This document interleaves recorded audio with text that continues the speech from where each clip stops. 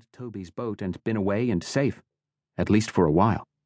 The airport was a confused memory, haste and worry, a great deal of worry about security. He understood, maybe better than his father, why Nant Bren had wanted to come in on Nant Toby's boat. For quiet, for security. Because there would be no need to watch his back for however long it took. The Kyo were going away, and everything was safe. But he well understood why Nant Bren chose what he did, just to have a few days of rest. "I think so," he said to his father. "One only wishes one were going along, except not to Mosfera.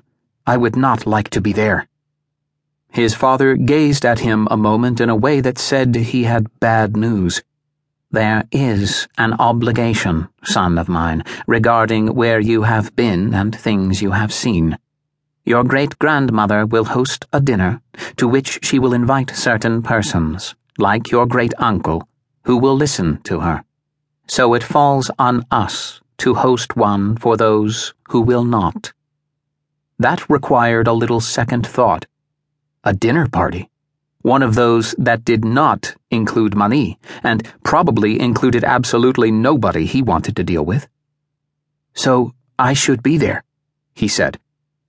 "You are the one who can explain these things," his father said. "Some of these people are skeptical that things in the heavens even exist in the way we say. But you have seen these strangers and you have talked to them." "I have," he said unhappily. "When?" "The day after tomorrow, giving certain of these people time to come in by train. You are tired.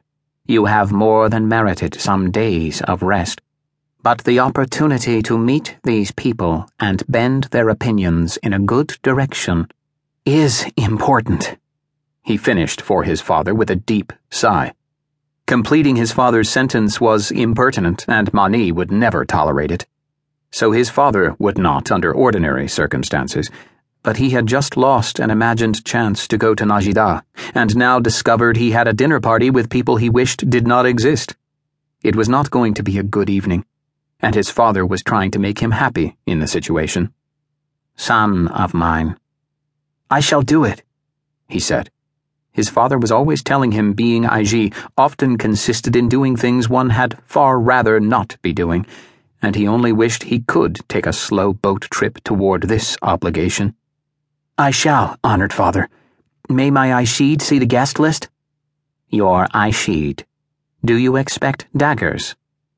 "I wish to learn what I can, honored father, about their opinions. And if Senior Guild will talk to them, I would like to know these people." "We are getting clever." "I know you will know.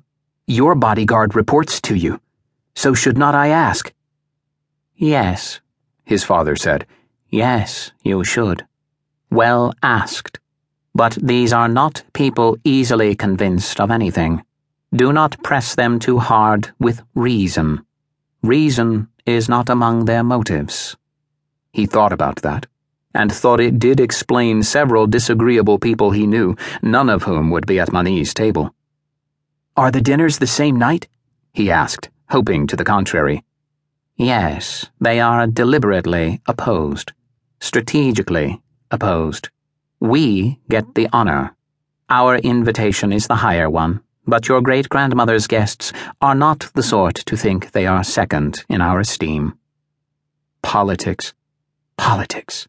He restrained a second sigh, but he understood what was going on, which was better than he had been 2 years ago.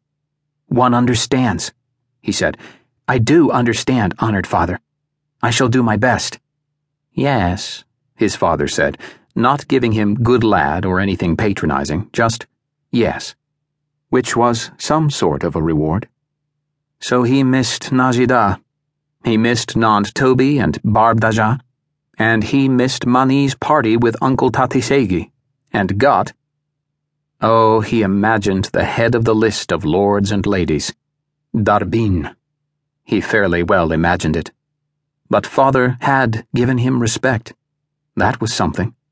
And he would find out the names and find out things about them, what they deemed important and what they disparaged, and he might find a way to persuade them that there was not a massive